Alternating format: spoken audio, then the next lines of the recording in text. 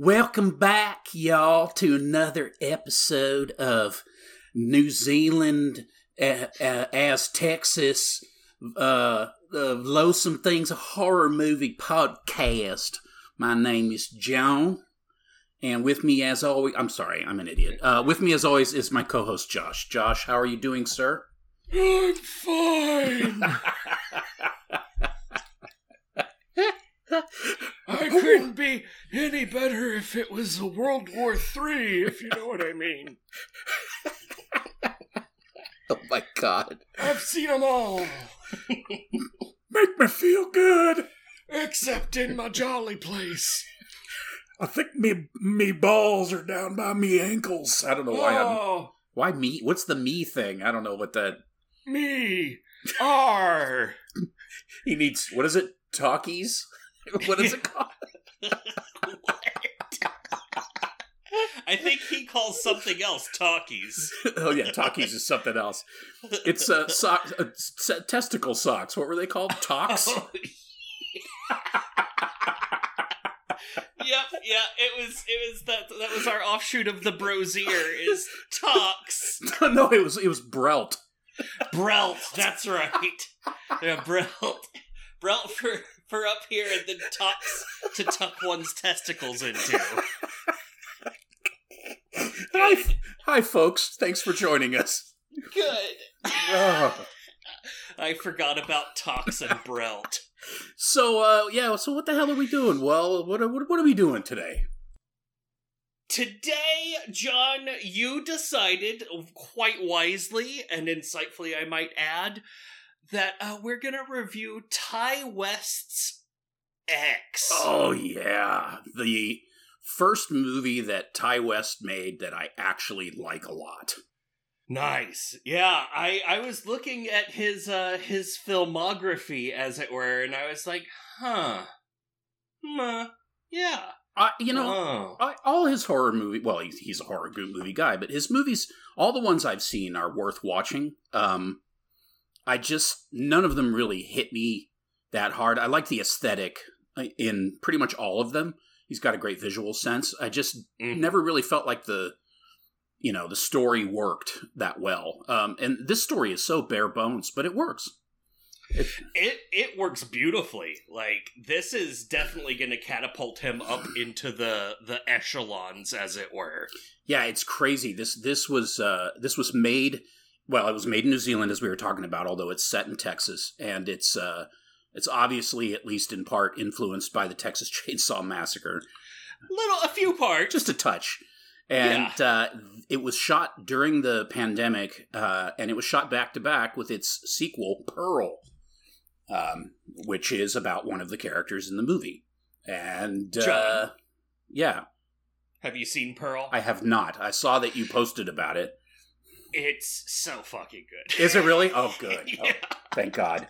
Yeah, it's not the same kind of movie as this at all. It's a completely different movie-going experience, but what it is infused with is the same love of movies that we see here. Like X is, amongst all of the things that is, one of the things is it's a love letter to horror movies. It mentions horror movies that it loves. It Easter That's eggs. True. It does all of the things. Like, Ti West loves horror movies. And then Pearl is that, still more of that, but also a love of, like, the more classic cinema. So it's got a little bit more of musical number love, a little bit more The Wizard of Oz. It's very Wizard of Ozzy.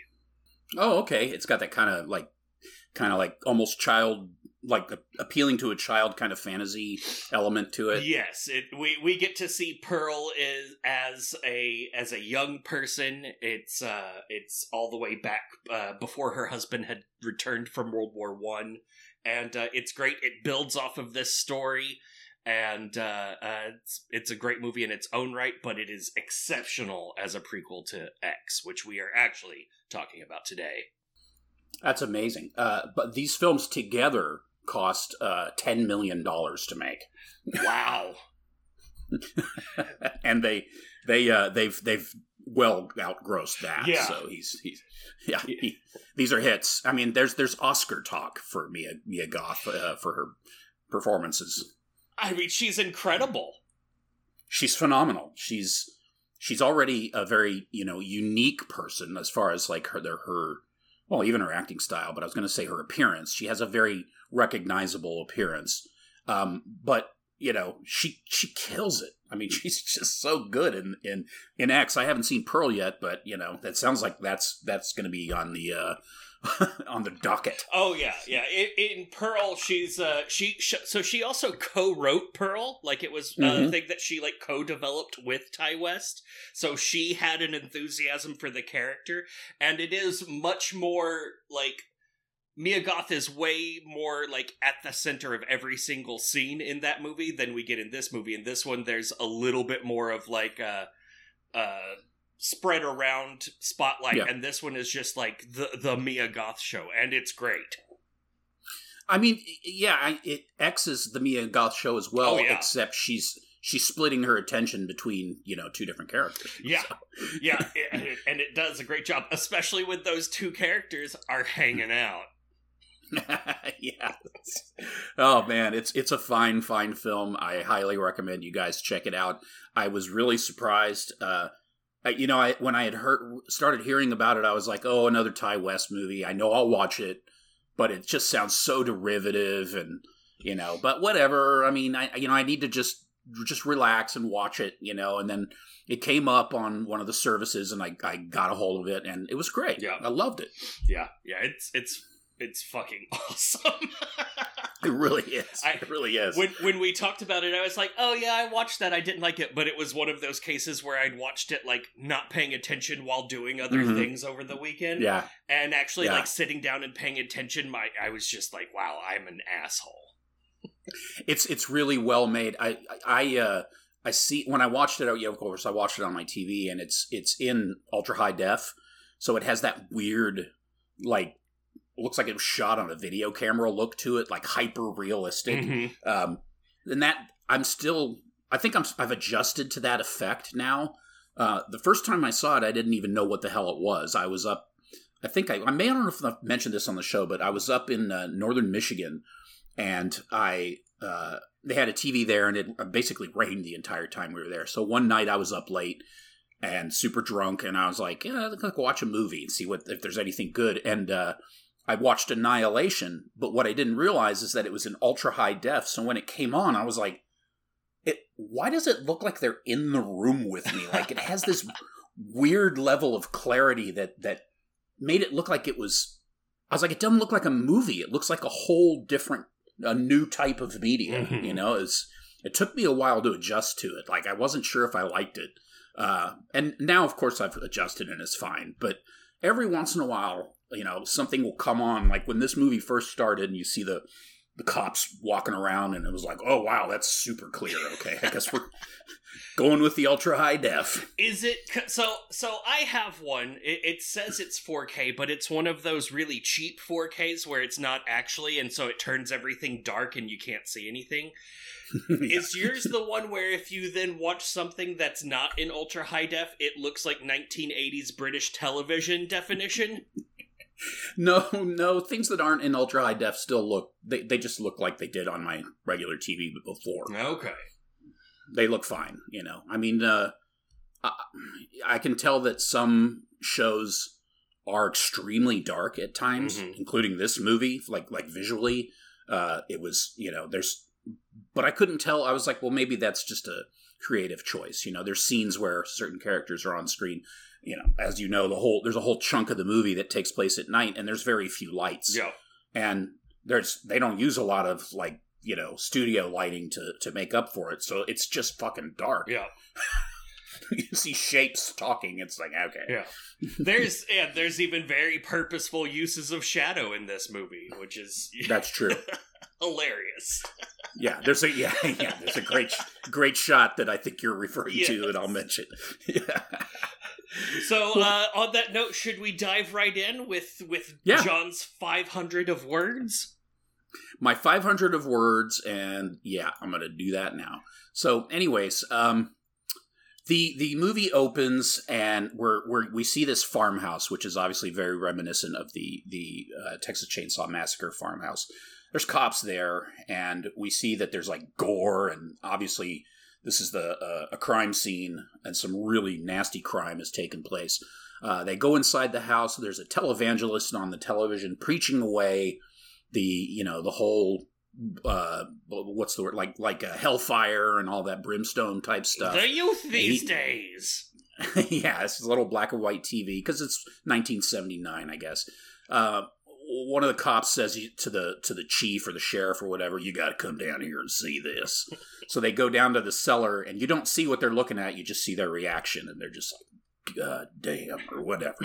So, okay, cool. So we're going to see something interesting. We cut to the character Maxine, which is played by Mia Goth. She's doing coke in a strip club, and then we meet her boyfriend / manager / porn movie director / whatever the hell he is, Wayne, who is hilarious. Yes. And this whole movie is hilarious. Like it doesn't set itself up as a comedy, but like there are laughs all throughout. Oh, yeah. Yeah, Wayne Gilroy. Yeah. So he comes in, and, they're talking about, like, "Are you ready to go? Let's go." And then they take off, and they outside in front of in front of the strip club is Wayne and Maxine, and then we see another stripper, Bobby Lynn. Bobby Lynn. And they load up into this weird van, and you get this thing at the bottom, Houston. Yeah. And you can see the strip club with the refineries in the background, and like a shot of downtown skyline back there. And, I've been to Houston a couple times, and it looks exactly like it. Yeah, it looks like that place, Houston, Texas. Specifically, perhaps the southeast of Houston, where all the refineries be. Exactly, yeah. But it's New Zealand. Yeah, it's so weird. Even the strip club it's the Bayou Burlesque, and there's like a whole like swamp scene on it, but shot in New Zealand for a reason. I was actually shocked when I read that because it looks like Texas. Yeah. I mean it looks like Houston. It was crazy. So, anyways, we see that it's 1979 in lovely American flag letters, and now we got this whole gang in the van. They're on the road. It's the whole crew that's going to make a porn movie. And they stop at a gas station, one of those podunk hillbilly gas stations. And we hear Maxine inside the station talking about how she wants to be famous. And, that's her goal in life, is to be famous. So her road to being famous is, well, the first step, I guess, and the next step is making The Farmer's Daughter porn movie with his crew here. I'm a sex symbol. Yeah. So they gas up. And at this, we've got Wayne, Maxine, Bobby Lynn. Then there's Jackson Hole, played by Kid Cudi. Yeah. And then the couple, the girl Lorraine who does the sound, that's Jenny Ortega. She's awesome. She's amazing. And the guy RJ Nichols, played by Owen Campbell, is the cameraman. Oh, and he's that's the whole, so uncomfortable looking. He's so weaselly, too. Yeah. So they hit the road again, and they come across a scene of where a semi-truck has hit a cow, and it's just absolute carnage on the road, and they have to kind of like drive through it, basically. Just yeah, it's disgusting. The cops are there, little foreshadowing, I guess, and then they arrive at this ridiculous Texas Chainsaw farmhouse, the one we saw in the opening. Wayne goes up to the door to talk to the guy that lives there. His name is Howard. He's an old man with a geriatra mullet. And Howard is obviously not, his memory's not great, so he grabs his shotgun because he thinks that they're coming from the government or something like that. And Wayne talks him down. In the meantime, Maxine is looking up at the window, and she sees an old lady looking down at her from the window. Great. Yeah. And then it's time to start making some porn. Howard takes them down to where they're going to stay, which is like a guest house further down on the property. sets him up, lets him know he doesn't like them. Yeah. It's a little bit of tension. He leaves. They start making porn. Maxine goes off to have a smoke. She finds this pond. She takes off her coveralls and jumps into the disgusting brown water and starts swimming. It's so gross. There's like scum on the surface and stuff. It's not good swimming water. It is higher than human body temperature heat in there, and it is some sort of horrible potion. It's basically bone broth. Yes. So, in the meantime, we see that old lady is outside. She's now snooping on Maxine, who's swimming naked. We get a big overhead shot, and then as Maxine decides to swim back to the dock, we see a gigantic alligator chasing her. Mm-hmm. In the meantime, Pearl's still watching. Pearl's the old lady, so the old lady's still watching. Maxine gets to the thing, gets out of the water at the last second. They make eye contact. They have a little wave off with one another, and then Maxine gets to the farmhouse basically by herself, and she's snooping around a little bit, and then Pearl comes in and confronts her, not like confrontationally. I mean, she just basically offers her lemonade. Yeah. So then you get these kind of like Brian De Palma style interspersed camera shots where like the Jackson Hole is sitting at the table in the guest house drinking lemonade at the same time that these ladies are drinking lemonade. And then you see Pearl starts telling her a little bit of her life story to Maxine, who is extremely uncomfortable. And then she, at one point, she touches Maxine, and Maxine is extremely uncomfortable. And then Howard shows up. He drives up because he had driven off at some point. So he drives up, and Pearl's like, "Go out the back. My husband's home." So she slips out the back door while Howard comes in the front door. That sounded gross. And then it's time for Maxine to shoot her scene for the porn movie. In the meantime, Howard now sees two lemonade glasses on the tables. He knows something's up. No. Maxine gets hopped up on some more cocaine and then has an extremely passionate and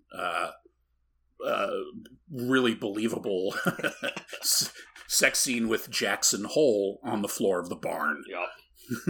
Yep. Which is great. While we see Pearl looking in, like everyone's watching, the whole crew is there. You've got the boom mic, everyone's watching and filming it, and then we also see Pearl peeking in through the window watching Mia Goth scream in ecstasy. It's so disgusting. Pearl just prior to this, by the way, Pearl gives herself this makeover. She wants to look sexy like the young lady. Mm-hmm. And so Maxine's like, back at the porn scene, she's going completely all for it, and Pearl's watching. It's very disturbing. And then Pearl returns to the house afterwards, and now she wants sexy time with Howard, because seeing these young people has roused her desire. And we find out it's been a long time. Howard has a bad heart, and he shoots her down. He's afraid that he's gonna die if they fuck. So a fair fear. Yeah. So the crew has dinner, and then after dinner, they're having a discussion, and Lorraine, the boom mic lady, is asking a bunch of questions. They're kind of having a conversation about porn, and Lorraine is a little bit uptight, and so she's kind of asking them, don't you feel uncomfortable when you're watching your man or your lady have sex with another man or whatever, and it's all that. Don't y'all believe in love? Yeah, don't y'all believe in love? And she's like, well, of course we believe in love. And, you don't have to be in love to enjoy having sex. And so they have that whole, and it's, I guess that's like eye-opening for Lorraine, who apparently was raised in a shoebox. So she likes this idea, this free expression, liberation. She's obviously a little bit hogtied by good old RJ, the avant-garde filmmaker wannabe. We have this hilarious scene, another cut screen with one of them it's Bobby Lynn singing while Jackson Hole is playing guitar, they're doing Landslide by Stevie Nicks. Yes. And pretty much nailing it, actually. Yeah. Well, so she's a professional singer. She's she's in a lot of musical things, and then Brittany Snow. Yeah, is that Brittany right? Snow. Yeah, and yeah. And then of course it's Kid Cudi, like Cudi. Yeah, Cudi? he's great. I don't know. It's Cudi. Kid Cudi. Yeah, Yeah. Yep. And the soundtrack throughout this whole movie is great. Like they did earlier in That's the movie, true. they had In the Summertime by Mungo Jerry and Act That's Naturally right. by Loretta Lynn. It's Yep. it's perfect all throughout. It's great. Yeah, George Jones. At the end, we get Robert Palmer. Yeah. Yeah. Oh, and then there's a great scene with Blue Oyster Cult. But, Yes. So, anyways, so yeah, they do this little, like, it's almost like a little music video scene, and then and then you see, like, Pearl, who's, you hear the song about now I'm older and, all this kind of stuff. And as you're seeing that, you're seeing shots of Pearl, who's checking out her skin, her old, she's older now. She's not young and sexy like these people. Checking out which her obviously- rack.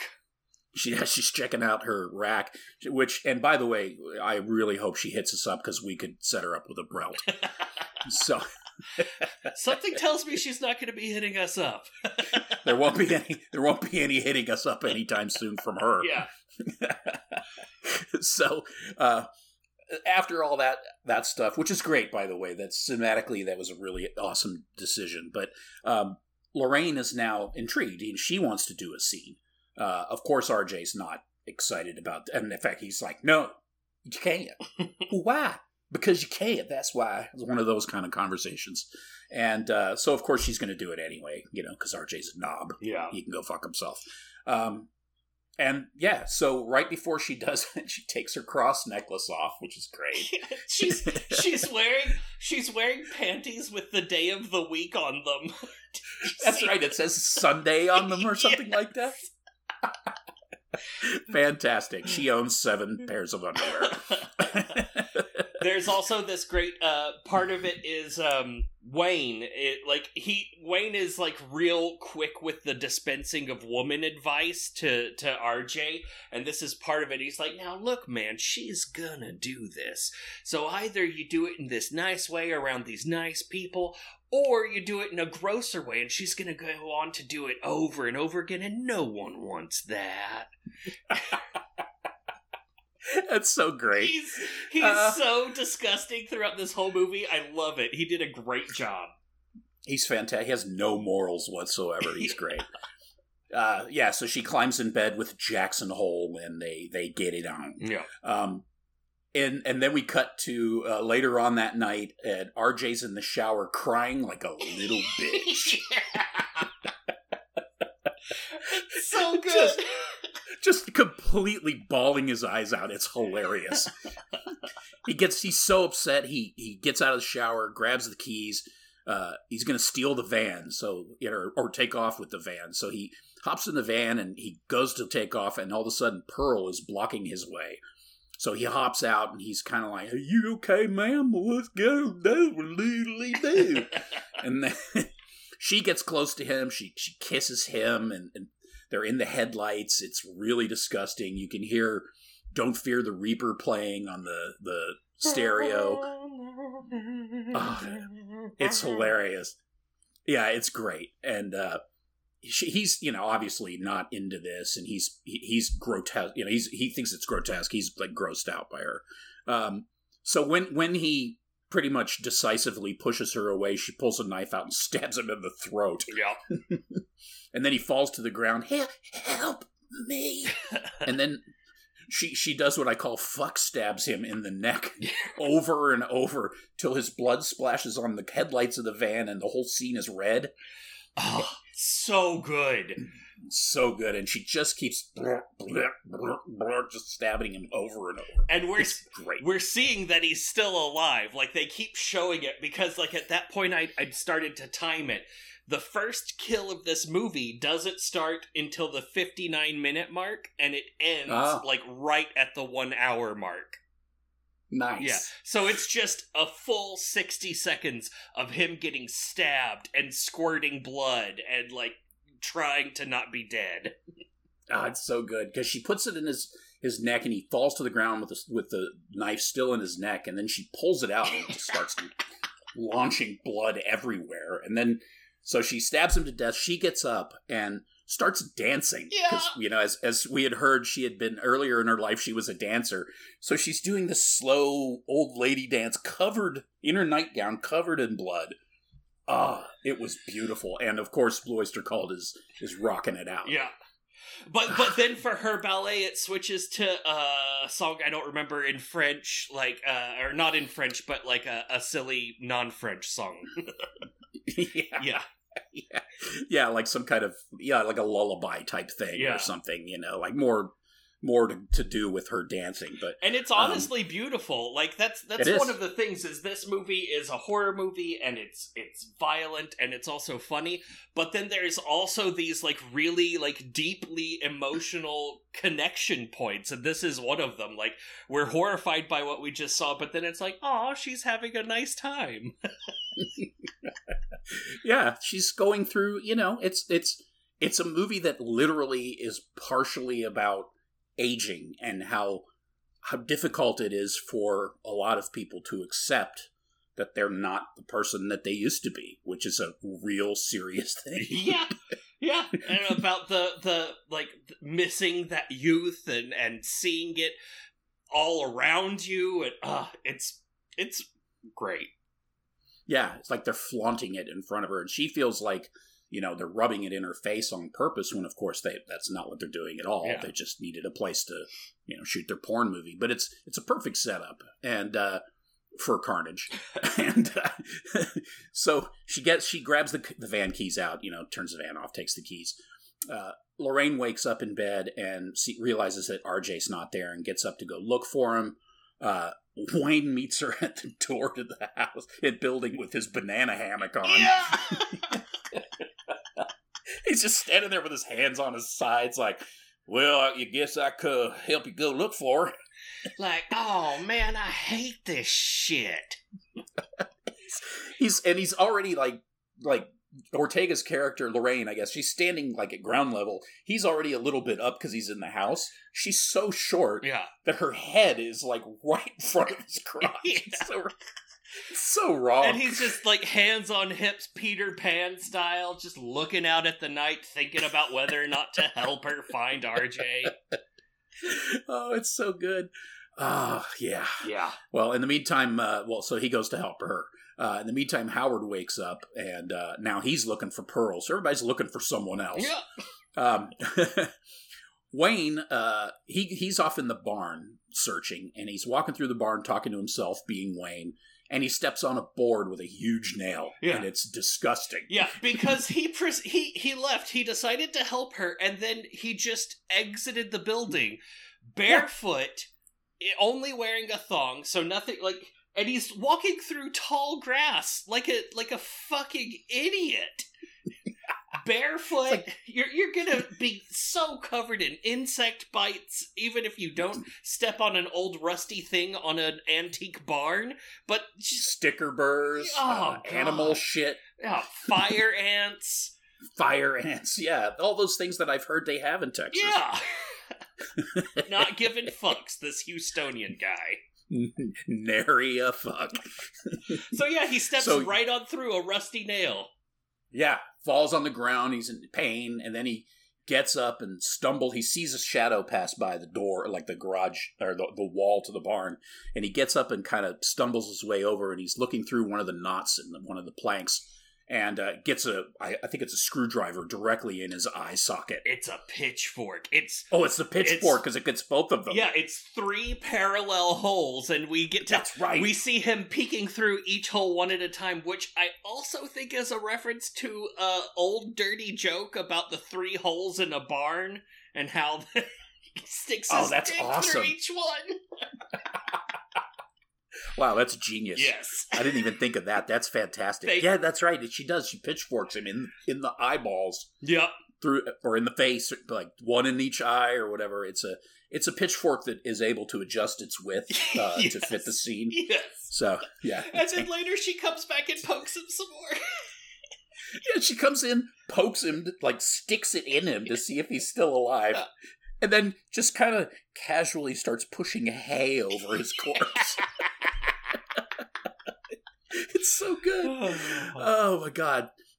Howard, Lorraine gets into the house and she runs into Howard. He locks her in the cellar. Well, he sends her down to the cellar to go get a flashlight. And as soon as she goes in there, he locks the door. So she gets the flashlight, comes up, door's locked.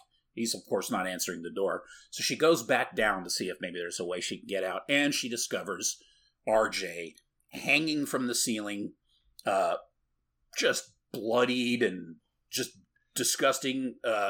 Large wiener. That was surprising. I want to interject. I don't think that's RJ.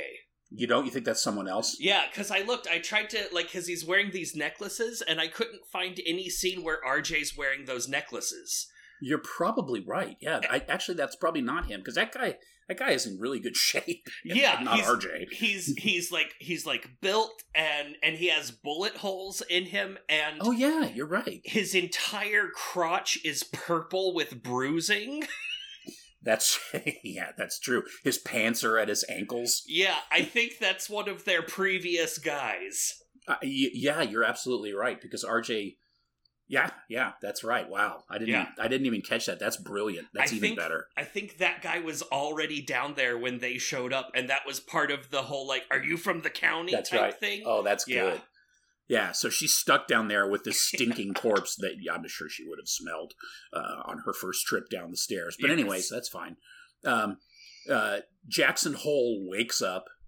Now he's going downstairs, and he's completely nude and walks into the doorway and sees Howard standing there with his shotgun, and they're having a little talk. And in the meantime, you get this great fucking shot of Jackson, who's backlit, again, with his hands on his sides, and his giant dick just swinging in silhouette between his legs. It was... Every time he moves just a little bit, you see it, jiggle and swing. Undulating. And he's just talking to Howard and be like, oh yeah, I was in the Marines. I was in Vietnam. I can help you find your wife. Yeah. Let me just go put my skivvies on. Yeah. And he, being an actual, person, does go get dressed for walking around outside instead of what Wayne did. Yeah. Wayne put nothing on except he already had his wiener hammock. So, yeah, that happens. So Jackson joins Howard, and they go off, heading off to the pond. Pearl has the only person left who's asleep, I guess, at this point. Well, no, I guess Bobby Lynn is, but Pearl finds Maxine in her bed, asleep, strips, crawls in bed with her, and is with her bloody hand is touching, very sensuously touching Maxine's body and smelling her hair with this raptured look on her face with her mouth open and stuff. It's very disturbing. Back to Jackson with Howard. They split up because Jackson was a Marine, so he could find anybody. And what he finds instead is a Volkswagen Bug with a hippie sticker on the bumper hidden in the marsh or in the brush or whatever. And then he sees Howard's flashlight kind of at the edge of the water. It's in the water. And he goes to, he goes and gets it. Howard's not there. Howard shows up and very abruptly murders him with a shotgun blast to the chest. It's amazing. Yeah. After calling him a bohemian and accusing him of enticing his wife. Yeah. And just bam, right in the chest. Oh, it's wonderful. Maxine wakes up and realizes what's going on and completely flips her shit. Runs screaming from the bed. Howard goes back to the house, and Lorraine has found a hatchet, and she's trying to hatchet her way out. She sticks her hand through it, and she's trying to... Her arm is an inch long, because she's a midget, so she's trying to open the sliding lock, and then Howard comes in and starts bashing her hand. Oh, it's so brutal. Oh. You see the bone sticking out, and it's like there on the screen for like a good bit. So she's not getting out of the cellar quite yet. No. So she remains in the cellar with her now destroyed hand, and this is so good. He cranks the televangelist on the TV up real loud so that you can't hear her screaming for people to come save her. Bobby Lynn is now out looking. She sees Pearl standing on the end of the dock. She freaks out because she's like, "Oh, honey, be careful, you're going to fall in the water, doodly-doo."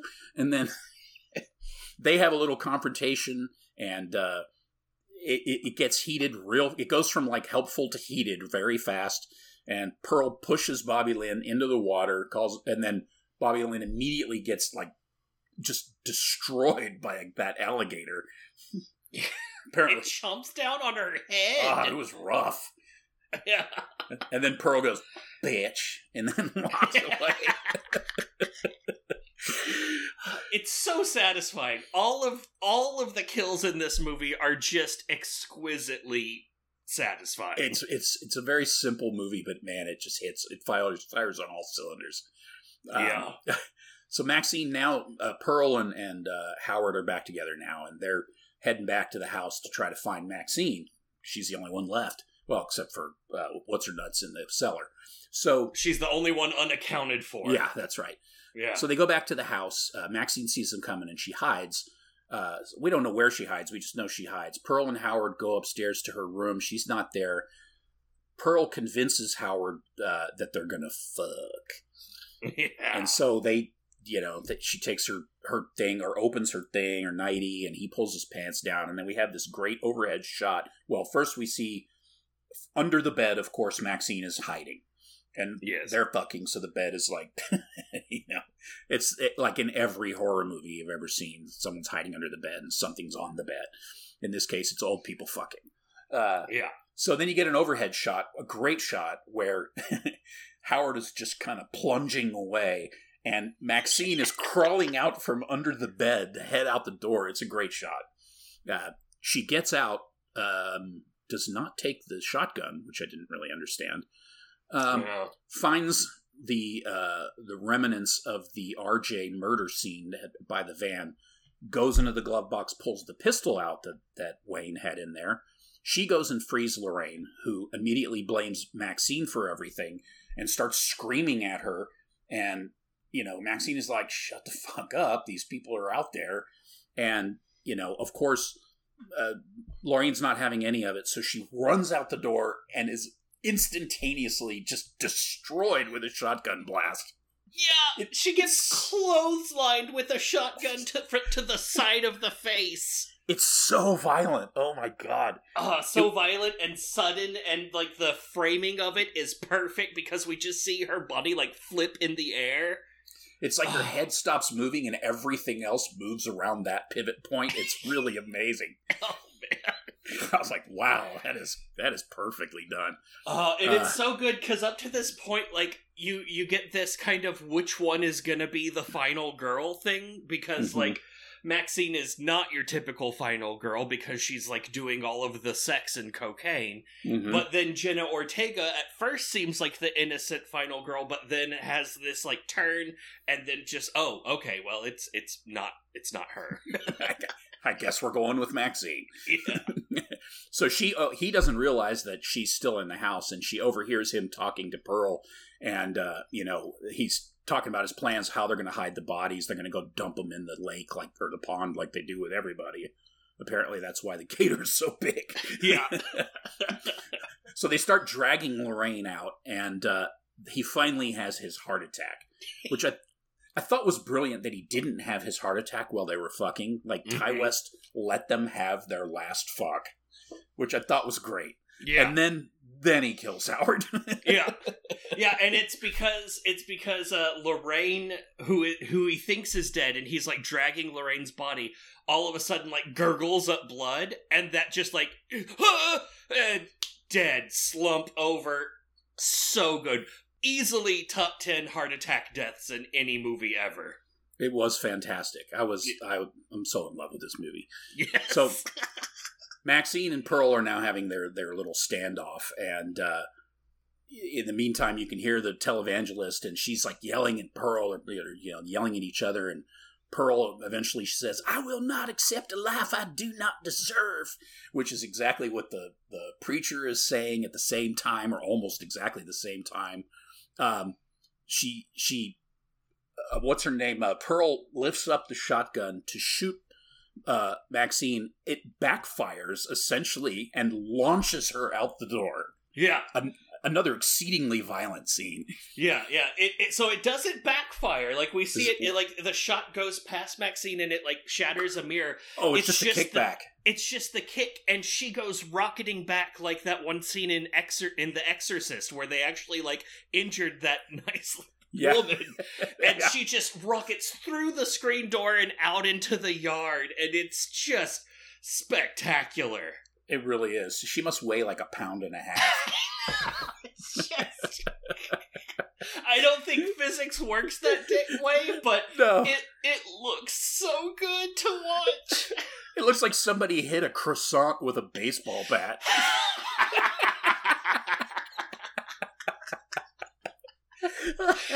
Oh man, it's so good. You have to watch it. If you're listening to this and you haven't watched it, you have to go watch it. It's great. Go watch it. It's fantastic. There's this whole thing with the gun that she had. It never had any bullets in it. Right. So it was the whole thing where she tried to kill Pearl, and we knew that up front because the shotgun scene. Howard told Wayne, he's like, "There's not even any bullets in it. I just do it to scare people off." And Wayne's like, "I got a little gun in the glove compartment. I do the same thing with." And so, like, it was like this buildup of tension where we knew that gun wasn't gonna work. Good stuff. Oh, so good. So Maxine, she's getting the hell out of here. The whole time she's hopping in the van and getting ready to leave, Pearl's on the ground insulting her. "You whore. It's like just giving her hell, and Maxine backs up over Pearl's skull and just crushes it like a meat balloon. She bolts out of there in the van, and she's the final girl driving off, doing coke, screaming, "Divine intervention! Praise the fucking Lord!" Yeah. Beautiful. Then we go back and we see the preacher on the TV. We cut back to the house, and the preacher's talking, and then he talks about how he wants to find my missing daughter, Maxine. Lifts the thing up off the photo, and it's her. Yeah, She's got the daughter. Same freckles. She's got that mottled patch of really thick freckles. A nice little touch there. Yeah, didn't need to be there, but it was a nice touch. I liked it. Yeah. And then we're back to the very beginning, basically, where we see the cops, and one of the cops walks up. He's got the movie camera, and he says, someone says, "Well, I wonder what kind of movie they're making." And then the sheriff says, "Must have been a horror movie." Yeah. Something along those lines. Yeah, and we get the credits rolling to "Bad Case of Loving You," the Doctor song by Robert Palmer. Movie is over. Oh man, it's so fucking good. It's fantastic from start to finish. The whole thing with the televangelist feels really added on, and I don't care. I love it. I love the fact that that's his daughter, and I love that it was there all throughout. It doesn't matter even a little bit, but it's great. It's a fantastic little style choice. Fucking awesome. It'll probably, be a big issue in XXX, or XXX, or however they're going to say it, since there's already XXX. It's Maxine. It's just that's Maxine. right, Maxine with 3 X's, right? Yeah. That's it, yeah. I'm sure that'll be a focal point of that whole... Because, it's funny, because at first, the first time I watched it, I thought that televangelist at first was real. And then, of course, after a little while, it was obvious that it was an actor, but it was done so well. And that was one of the things that I read about, the making of this movie is, he talked about how hard some of the stuff was, like getting a van in New Zealand that had a steering wheel on the normal side, and then they had to paint it so it looked, old and American, and put that stupid business name on the side. And it was really hard to find a van in New Zealand with the steering wheel on the American side and just already said plowing service on it. That's right, plowing service. And, I mean, as far as the locations, the only time where because I was looking for it once when I watched the movie knowing that it was made in New Zealand, the only time I could really tell, to be honest, was at the pond. There's this line of trees that, whoever literally owns the pond in real life, they planted a row of these trees, and it's a type of like semi-tropical tree that you just don't see here, even though we are semi-tropical. Or I mean, some people that live around there are not semi-tropical. So, yeah, anyways. Dear God. Yeah, so this is the same guy that made the Jonestown movie. The Sacrament, which is, a pretty note-perfect take, like fictionalized take on what actually happens there. If you're someone who doesn't know that story as well as I do, then that movie would probably be really disturbing. I know the story of Jonestown way too much. I've spent too much time looking into it. So watching the movie was like, that's his version of it. That's fine. I didn't really like it. He did The Innkeepers, which was, a ghost story taking place in an old hotel. The setting was great. The performances were good. I just didn't really like it. Yeah. And then he did the House of the Devil, which I liked a lot more. I enjoyed that movie, yeah. That was a great one. And explain that, go too far into that in case. Yeah, we probably won't cover it. But anyways, it was that one I liked. He also did the sequel to Cabin Fever, Cabin Fever 2, Spring Fever. That I have not of course, he did the anthology circuit. His segment was Second Honeymoon in VHS, and M for Miscarriage in the ABCs of Death. Oh yeah, that's right. I was going to add VHS 99 to the shit I watched. Oh, it's so fucking good. It was. I was surprised. Yeah. Yeah, it was great. It was we've got so much. This has been a great year, and especially a great Halloween season of horror movies and other horror movie related things. It's just fucking awesome, everything that we have right now. I watched so much stuff that I was like, I'm not even going to write it. I'll just write the highlights down. Yeah, because there was just so much. There's just so much. It's hard to keep up with it all. It's so good. It's the amazing. World is terrible, and horror movies are great. What a great time to watch horror movies. Yeah, what a great time to get away from the world with horror movies. Man, but back to this movie. This one. I was really impressed. I went in expecting, just kind of schlocky, dumb entertainment, and it's a little bit more of an art film than that. I mean, if only because of Mia Goth's performance, but it has more to it than that as well. And all the different layers, which are fairly simple. I mean, it's not some heady movie where you have to be some intellectual or pseudo intellectual to appreciate it. Anybody could like this movie. Just people who and her performances as Pearl and as Maxine are amazing. Yes. As both, really. I mean, it was... Her depiction of Pearl was phenomenal to me because,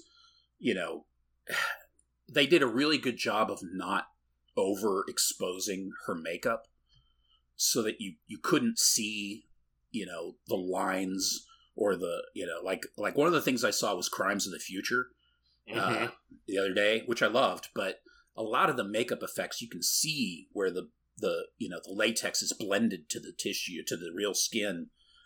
You can see the prosthetics and stuff because it's so well lit. You can just see it. It's impossible to make that stuff vanish unless you use CGI, and then why do it? Yeah. And that's okay. I'm happy with that because I like real makeup effects.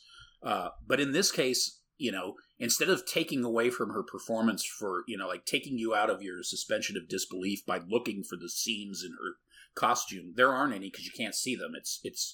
She's in enough shadow, that there's times where you can recognize her face, maybe just facial structure or whatever, but yeah, her performance is so good. She's believable. Like, she even moves like an old person. It's amazing. Yeah, they did a great job. And it is, like, there's a little bit of that, like, uncanny valley, like, what made the Six Flags dancing elderly gentleman so horrific. Yes. There's a little bit of that to both of them. I also thought it was weird that Howard, they did the same thing with Howard. That's also a whole bunch of prosthetic, but then it's not one of the other actors playing both roles. It's Stephen Ure, the guy that plays all the good orcs. But I mean, he did a great job too. But yeah, it's like you know that that's not actually an old person that looks like that, but they pulled it off in a way that very no other movies have. Yeah, I think maybe part of the trick to that was, I mean, with her it was just a great performance. With him, it was more of a caricature, but it worked, I think, because they didn't put a lot of emphasis on it. He's just an old guy, It's not like they spent 10 hours doing some sort of, acting class with this guy so that he was an old dude, and you just accepted him as, he fit in the setting so perfectly, that ridiculous mullet that he had. And that one front tooth. Yes. The only time that the effect was a little bit ruined for me was when they showed his eyes lit up close and they were like super yellow. It just looked fake, and I was like, all right, well, that's fine. Yeah. But that's a very minor complaint. Overall, this movie is fantastic. Yeah, and one of the things that I wanted to call out is, like, all of the great foreshadowing, like you talked about them rolling the tire through the cow guts, and then later it's Pearl's head that is rolled over. There's also the Bayou Burlesque, the strip club that they start at. The whole back of it is a mural that the camera focuses on for a long time, and on the mural is a blonde stripper that is being attacked kind of by an alligator that's like pulling her bikini bottom down like on the suntan lotion. And then that's a foreshadowing to the fact that she's gonna get chomped by an alligator towards the end of the movie. And it's all throughout the whole thing. Like the Blue Oyster Cult song playing right before the first kill. It's just all over the place great. There's also this fantastic tension between Jackson and Howard, where it's like a will they won't they of like veteran camaraderie. That's a tension just for us, and then of course it ends in a no they won't, in fact. But it's just so good, and there's so much like subversion of tropes. That's one, like where Jackson's character seems like he would just be the empty-headed pothead guy from these types of movies, and instead he's like this like honorable guy that's like out there in the middle of the night helping a guy find his wife because he's scared that his wife might be lost or confused or fallen, and just everything in this is he plays with tropes, he plays with all of the bits that directors use, and he just put it all together wonderfully. Absolutely. And he makes it look so fluid too. Like it the first time you watch it, you could be like you could be excused or forgiven for thinking that it was just something that they just threw together. But when you by the time you're done with the movie, you realize, there a lot of thought went into it. I mean, there's, but it doesn't have that forced, it's not pretentious at all. And it could have easily been, I mean, Mia Goth playing both characters could have gone south very easily if it was the wrong actress. Oh man, yeah, it's great. I want to call out real quick, Martin Henderson, the guy that plays Wayne. He's been in other movies and stuff, but I want to call it the fact that he played Britney Spears' boyfriend in the music video Toxic. Whoa. Really? Yeah. Wow. that was like a major point in his career, was the Toxic music video. Woo! Wow, that's I love crazy. Wow, Yeah. I had no idea. I hope this will catapult him into bigger starring roles because he's great in this. All of them are great in this. Like, we didn't really hit on Martin Henderson or Brittany Snow as much, or even Kid Cudi, but like they all did a great job. I mean, Kid Cudi's a rapper, for Christ's sake, Yeah. Like, he just nailed it. An underground rapper originally. I mean, he's a big star now, but he was just I remember because I had his first album. I heard it somewhere and I really liked it and bought it. And I used to listen to that record a lot. And then I kind of forgot about the guy because I just didn't keep up with him. And then all of a sudden I was reading about this movie and I'm like, wait, Kid Cudi's in this movie and he plays a porn star? This is amazing. Yeah. And his name is Jackson Hole. Jackson Hole. That's genius. Yeah. Oh man. So John, if you had to rate this movie on a scale of, I don't know, nothing, meaning that it's not a horror movie and not worth anything, to maybe V, Whoa. where would you put it? I gave it in numerical form.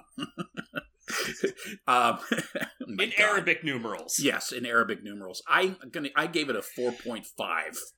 4.5? Yeah, I don't think it's a 100% masterpiece, but that may only be because it's a new film. And I have a feeling over the years, if I am still alive, that I'll probably return to this movie repeatedly. I mean, it's one of the few movies I've watched where I've like, I would like to own this movie. Usually I just don't have a need for that. I first of all, you can usually find whatever you want to watch on some kind of service. And I don't like, I don't need more crap in my home, but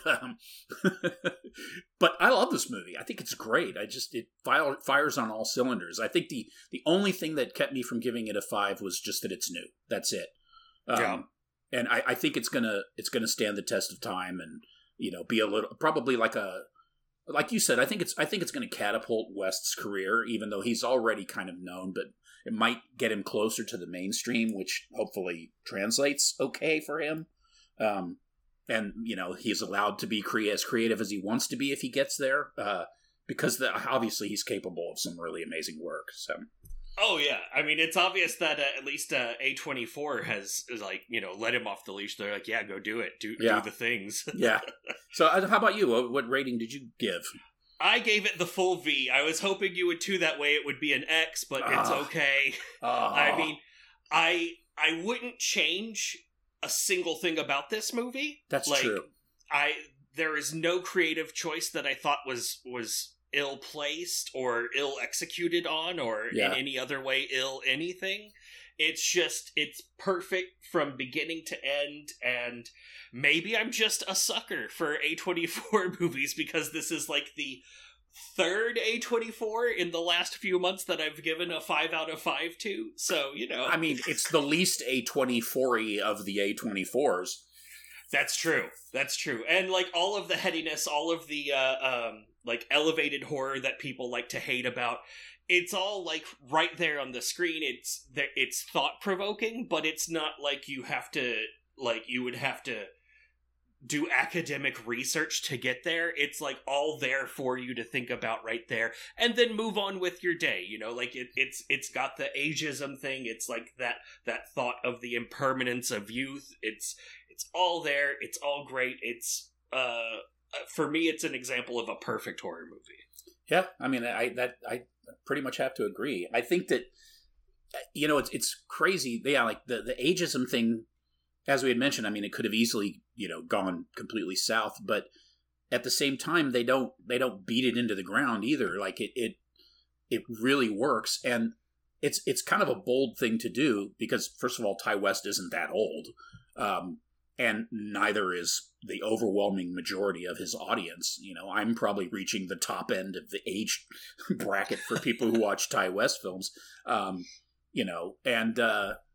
I'm closer to Pearl's age probably than the people in the porn movie. So, it's like, I can relate to getting older and not having the same exact facilities that you thought just felt like they were going to be with you for, like, things you didn't even think about are now a big part of your day. Yeah. It's like, wow, why does this hurt? I didn't even know that was a thing. Yeah, your general state day to day is what are the exact combinations of things that hurt. Exactly. But yes, kudos to Ty West, man. That was a fucking riot. I'm totally gonna watch Pearl later today.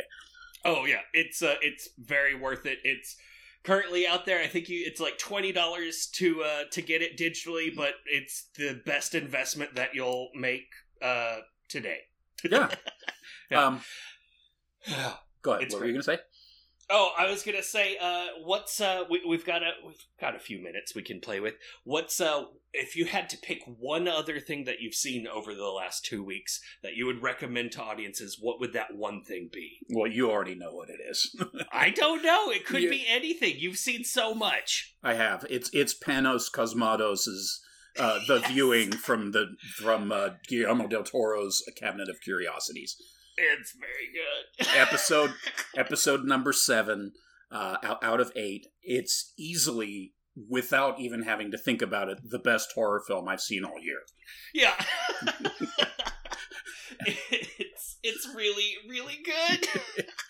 It just got better and better and better, and then it was just like orgasmically great at the end. It was just like wow, this is amazing.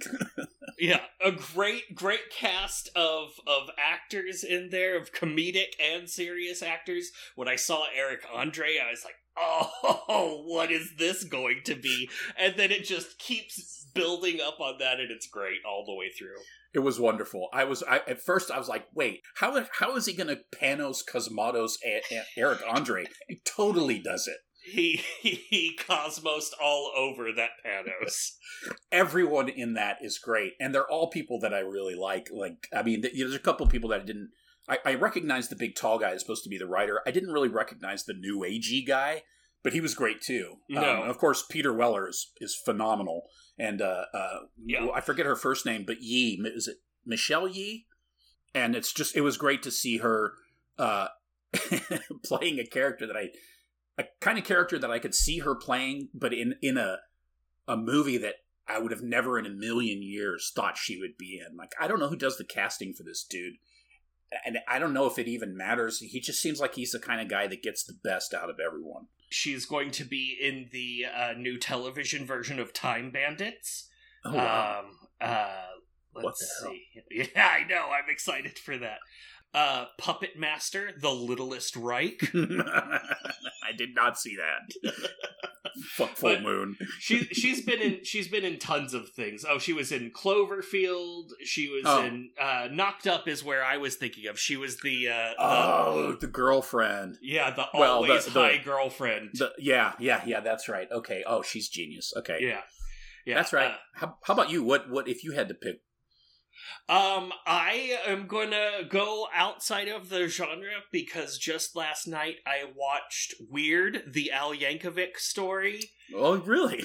And it is amazing. I'm going to make it the final CD I ever purchased. They have a soundtrack to the movie, which in itself, the existence of that soundtrack is hilarious, and it's just the greatest thing ever.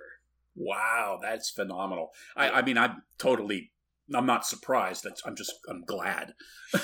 Yeah. Because I mean, I think it's a great choice to play Weird Al because he's so not Weird Al, but he's perfect as Weird Al. It's great. He's perfect as Weird Al, and honestly, it is a great. It was like Weird Al is in it. He plays a record studio executive. Of course he does. That's fantastic. It's the best of its kind since UHF. Nice. Very nice. Oh, that's awesome. Well, I'll totally watch that then. Yeah, it's free. I'm gonna have to plug it. It's the only thing. It's on Roku. It's free. You have to watch commercials. Yeah. Oh, okay. Oh, cool. Yeah. Not the commercials part, but that's great. Yeah. But I was also like, you know what? I'll watch these commercials. They need some money for this to do more of it. Hey, it's great stuff out there, guys. We had mentioned VHS 99. It's great.